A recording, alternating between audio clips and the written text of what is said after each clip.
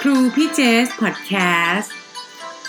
แชร์ความรู้การเรียนต่อการทำงานและการใช้ชีวิตเพราะความรู้ที่ใช่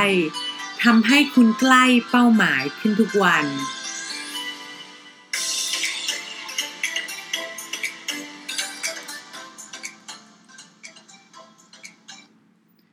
สวัสดีค่ะขอต้อนรับเข้าสู่ครูพี่เจสพอดแคสต์นะคะวันนี้เอพิโซดที่56ค่ะประจำวันที่1เมษายน2562นะคะคุณอยู่กับเจสภักษิกรทับทิมทองค่ะนะวันนี้เป็นวันที่1เมษายนใช่ไหมเข้าไตรมาสที่2แล้วควอเตอร์ที่2แล้วเชื่อว่าใครหลายๆคนเนี่ยตอนที่เราเข้าปีใหม่กันเนี่ยเราจะมีการทำ New Year Resolution กันใช่ไหมคะมีการตั้งเป้าหมายว่าเนี่ยปี2019เราอยากทำอะไรให้สำเร็จบ้างเจสก็เป็นคนหนึ่งค่ะที่ทำแบบนั้นเหมือนกันแล้วปัญหาที่เจอเลยก็คือว่ามันมีเป้าหมายบางอย่างแหละที่เราอาจจะยังไม่เริ่มทำเลยมันจะมีทั้งที่เรายังไม่เริ่มทำเลยอันที่เราเริ่มทำแล้วยังไม่ได้สำเร็จแล้วก็มีนิดหน่อยที่เราทำแล้วสำเร็จไปบ้างแล้วทีนี้มันจะมีไอ้ก้อนใหญ่เลยใช่ไหมคะที่เรายังทำไม่สำเร็จเนี่ยเชื่อว่าหลายๆคนเนี่ยอาจจะอยู่ในเหตุการณ์ที่คล้ายกันแล้วน้องๆเนี่ยที่อยากจะทำเป้าหมายให้สำเร็จไม่ว่าจะเป็นในเรื่องของการเรียนต่ออยากจะลดความอ้วนให้ได้บางคนอยากหาแฟนใหม่บางคนตั้งเป้าอยากจะเปลี่ยนงานใหม่อยากจะออกกำลังกายอยากตื่นเช้าอยากนอนเร็วเรื่องง่ายๆแบบนี้มันเป็นเรื่องที่เราอยากทำให้สำเร็จให้ได้ใช่ไหมคะมีเรื่องหนึ่งจะเล่าให้ฟังค่ะว่าคนสำเร็จเขาทำยังไงกันมีเป็นดินเนอร์ระหว่างวอร์เรน บัฟเฟตต์นะคะกับบิล เกตส์ซึ่งทั้งสองคนเนี่ยต้องบอกว่าเป็นคนที่คนทั่วโลกเนี่ยยอมรับนับถือว่าเป็นคนที่ประสบความสำเร็จของโลกเนอะแล้วตอนที่ทานข้าวกันเนี่ยค่ะคือเขาไปทานข้าวแล้วมีคุณแม่ของบิล เกตส์ด้วยทีนี้คุณแม่ของบิล เกตส์ก็ง่ายๆเลยอยากหาอะไรที่ทำแชร์ร่วมกันแล้วก็เหมือน break the ice นะคะเขาก็ถามคนที่มากินข้าวด้วยกันเนี่ยซึ่งรวมถึงบิล เกตส์กับวอร์เรน บัฟเฟตต์เนี่ยถามว่า number one traits หรือ number one นิสัยอันดับหนึ่งของ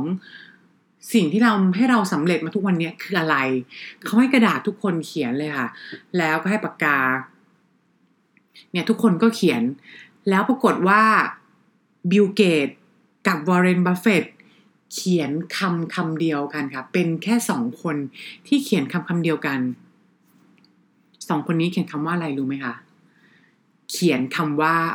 โฟกัสค่ะนิสัยเรื่องของการโฟกัสให้เป็นเนี่ยแหละเป็นสิ่งที่ทำให้บิล เกตส์และวอร์เรน บัฟเฟตต์ประสบความสำเร็จได้ถึงทุกวันนี้นะคะแล้วก็เนี่ยแหละเป็นสิ่งที่พี่เจสพออ่านมาปุ๊บแล้วเนี่ยต้องบอกว่าอ่านมาจากมาจากเว็บไซต์ Medium เป็นคนเขียนเป็นไมเคิลซิมมอนส์นะคะอันเนี้ยเขาก็แชร์เลยว่าซึ่งบิล เกตส์เป็นคนที่โฟกัสจริงๆ daily routine วันๆของบิล เกตส์เนี่ยคือ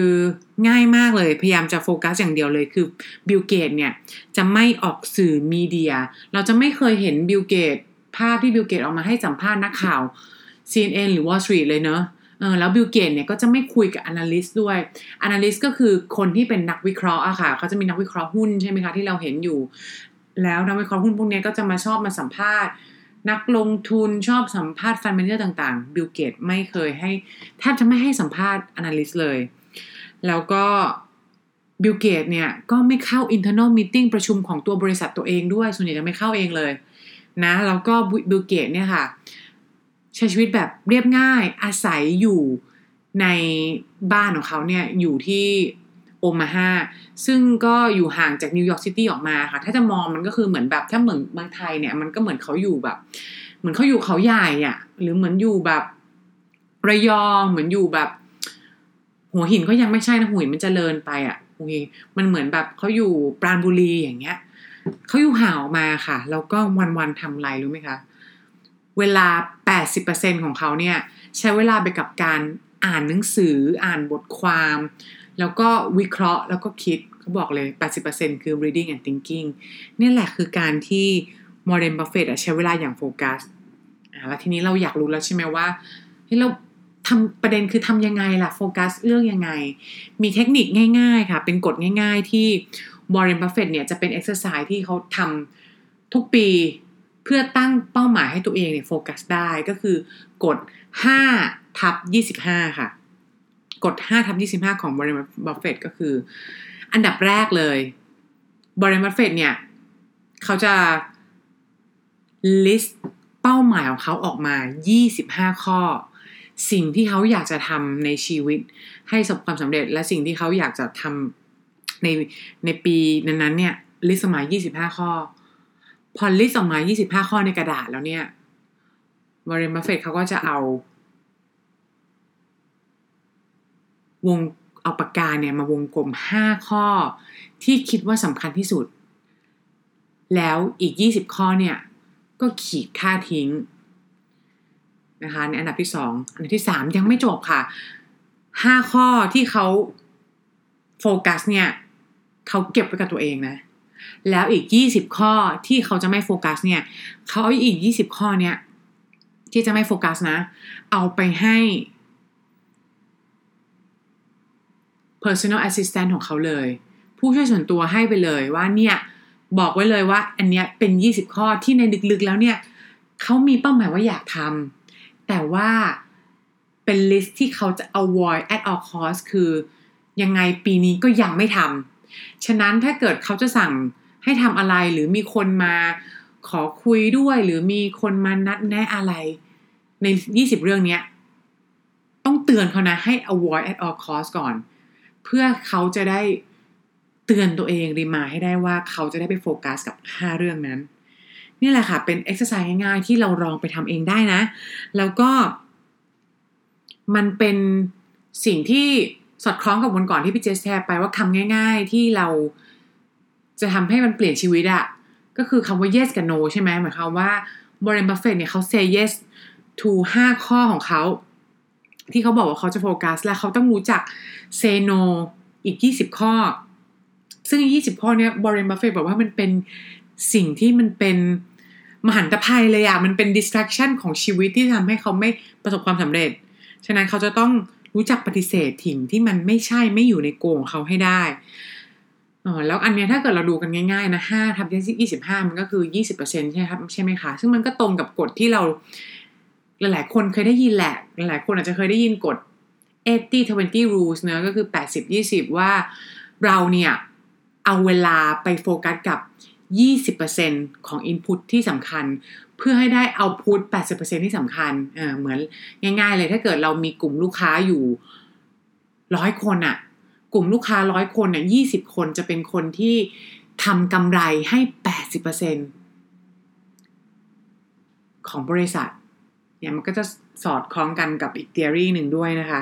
นี่แหละก็เลยเป็นสิ่งที่อยากจะมาแชร์ให้น้องๆและเพื่อนๆฟังว่า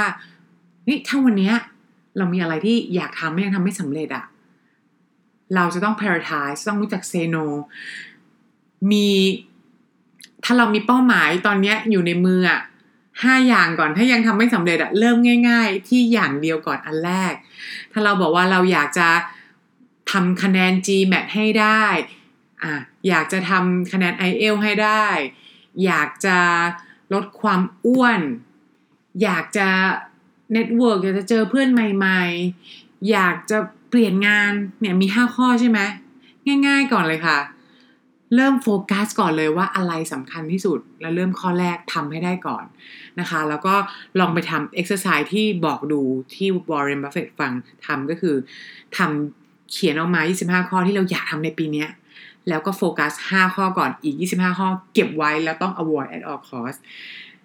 ค่ะขอบคุณนะคะที่เข้ามาฟังในวันนี้ใครเห็นว่าเป็นประโยชน์ก็แชร์ให้เพื่อนได้และใครที่มีคอมเมนต์อะไรสามารถติชมมาได้คอมเมนต์ลงมาในพอดแคสต์นี้ได้เลยค่ะวันนี้ลาไปก่อนขอบคุณค่ะสวัสดีค่ะ